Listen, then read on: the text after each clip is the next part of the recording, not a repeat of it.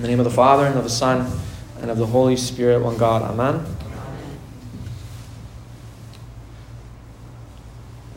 A lot of people come up to me, send me messages, emails, and they ask me questions.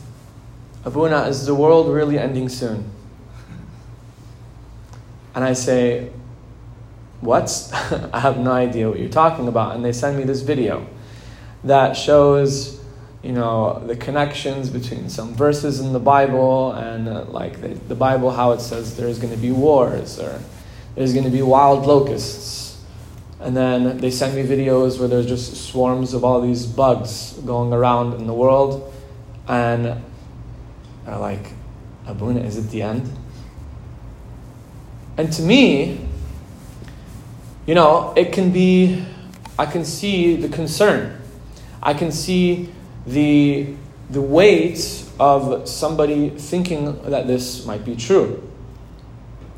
Now, in order to understand the end of the world, according to a Christian and according to maybe what the Bible is instructing us, is that first, we have to look at the Bible in its entire context.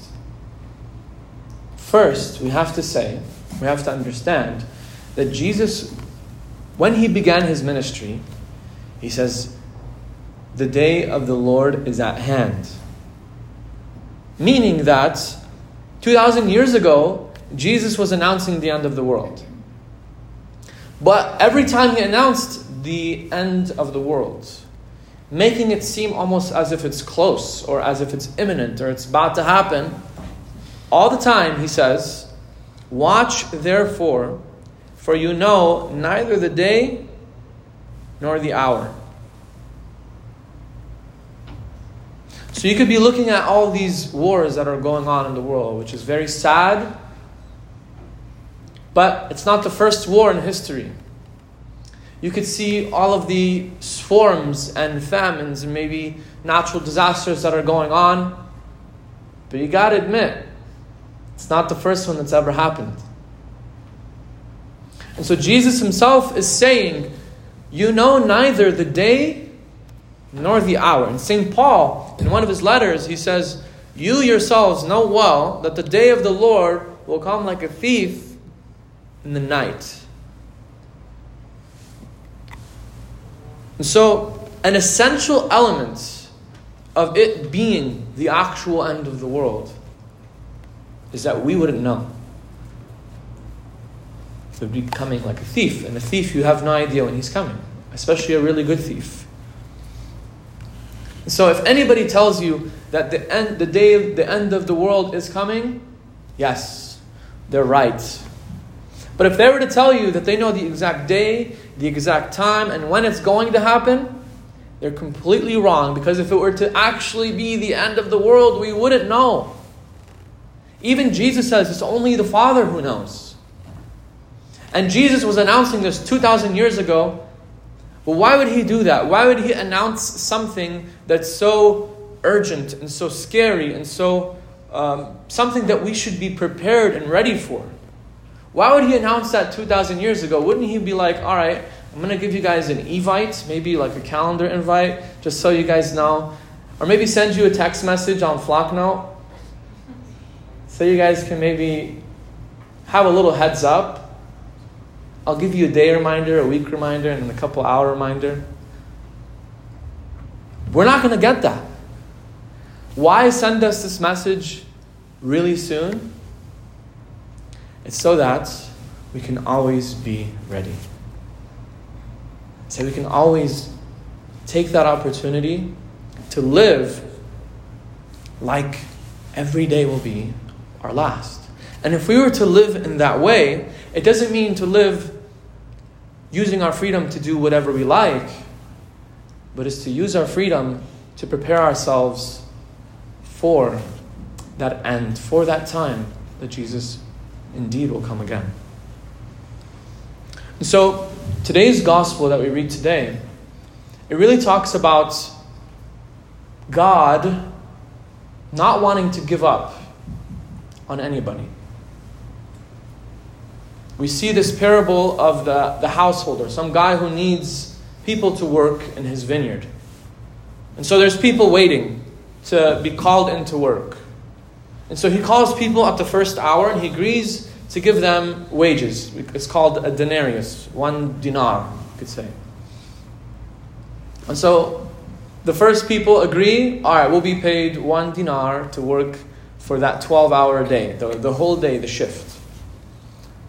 And then the householder, he sees other people that are just standing idle, not doing anything, maybe almost wasting their time. And he's like, all right, it's the 3rd hour, and you haven't found any work, you haven't been called in. So he agrees, he brings them in the 3rd hour. And he agrees to give them a denarius in the 6th hour, the 9th hour. And he all gives them the same thing. 11th hour comes, and there's still a couple people left. And he says, what are you guys doing here?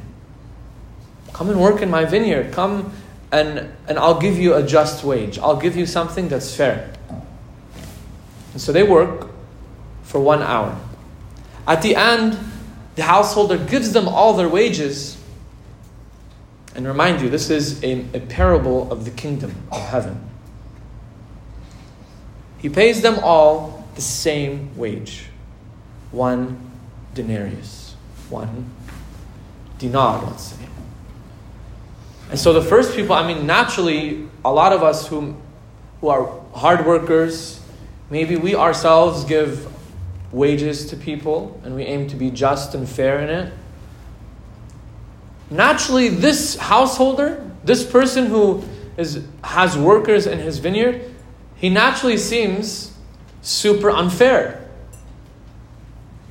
That whatever he gave them is totally unfair to the first people.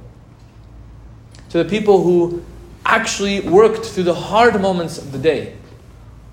Who worked through the harsh and hot moments of the day.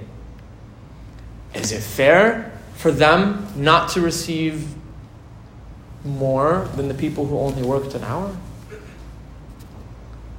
So God is wanting to tell us through this parable is that the gift of the kingdom of heaven is that denarius.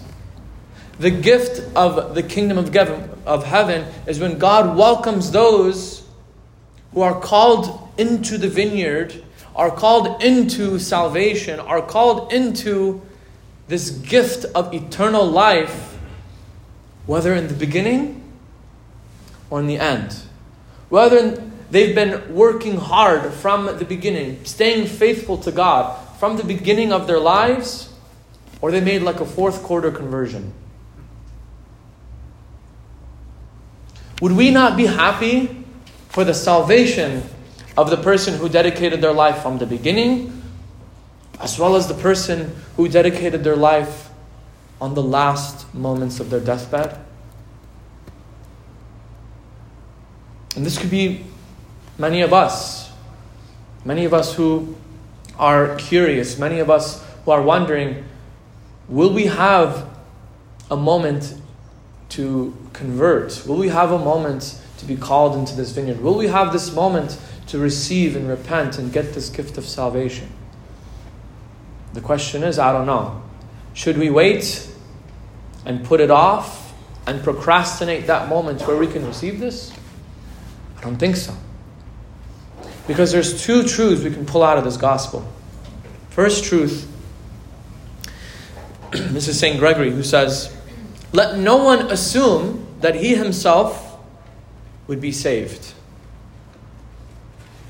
Let no one assume that he'd be saved. Why?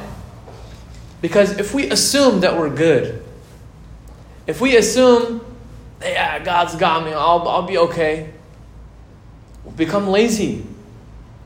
We'll put off prayer. We'll excuse those moments where we know we need to do what we need to do.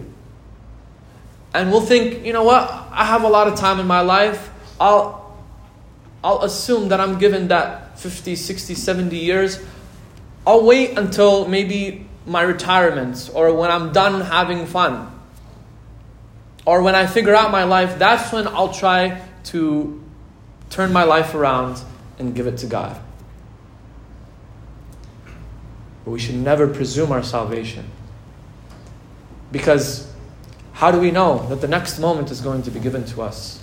How do you know that retirement will immediately be given to you? How do you know that you'll be given another year?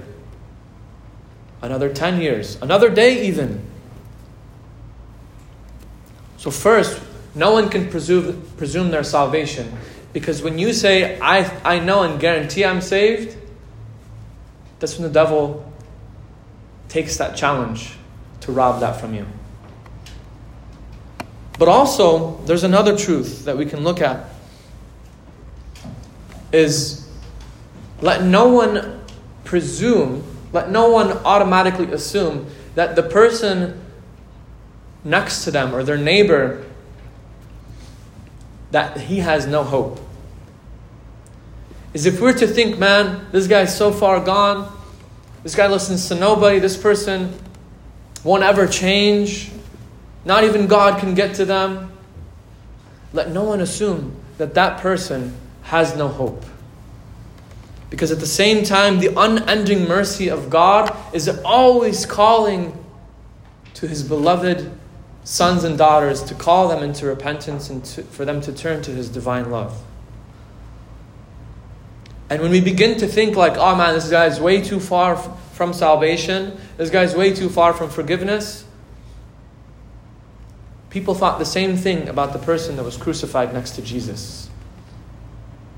And yet he was the first person who stole heaven.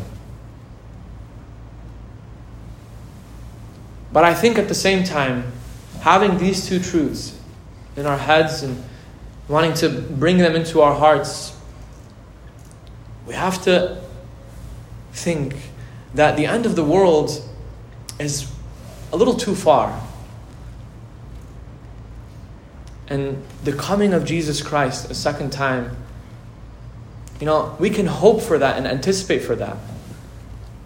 But by the fact that you guys are here at Mass, you guys have made the trip to come here, to be present to the coming of the Lord here on the altar, where He is going to be present in the bread and wine, which is not bread and wine, which will soon be the body, blood, soul, and divinity of Jesus. You have come here to witness the arrival of Jesus Christ in the flesh.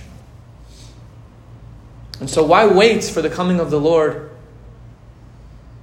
But prepare yourselves to be present now to the Lord who will be here and is here. And so we pray that we can always be ready. That whenever the Lord calls us, that whenever the Lord invites us and calls us into His vineyard, whether it be the first or the last hour, we might be ready and respond with a yes, which will receive us into His kingdom. Amen.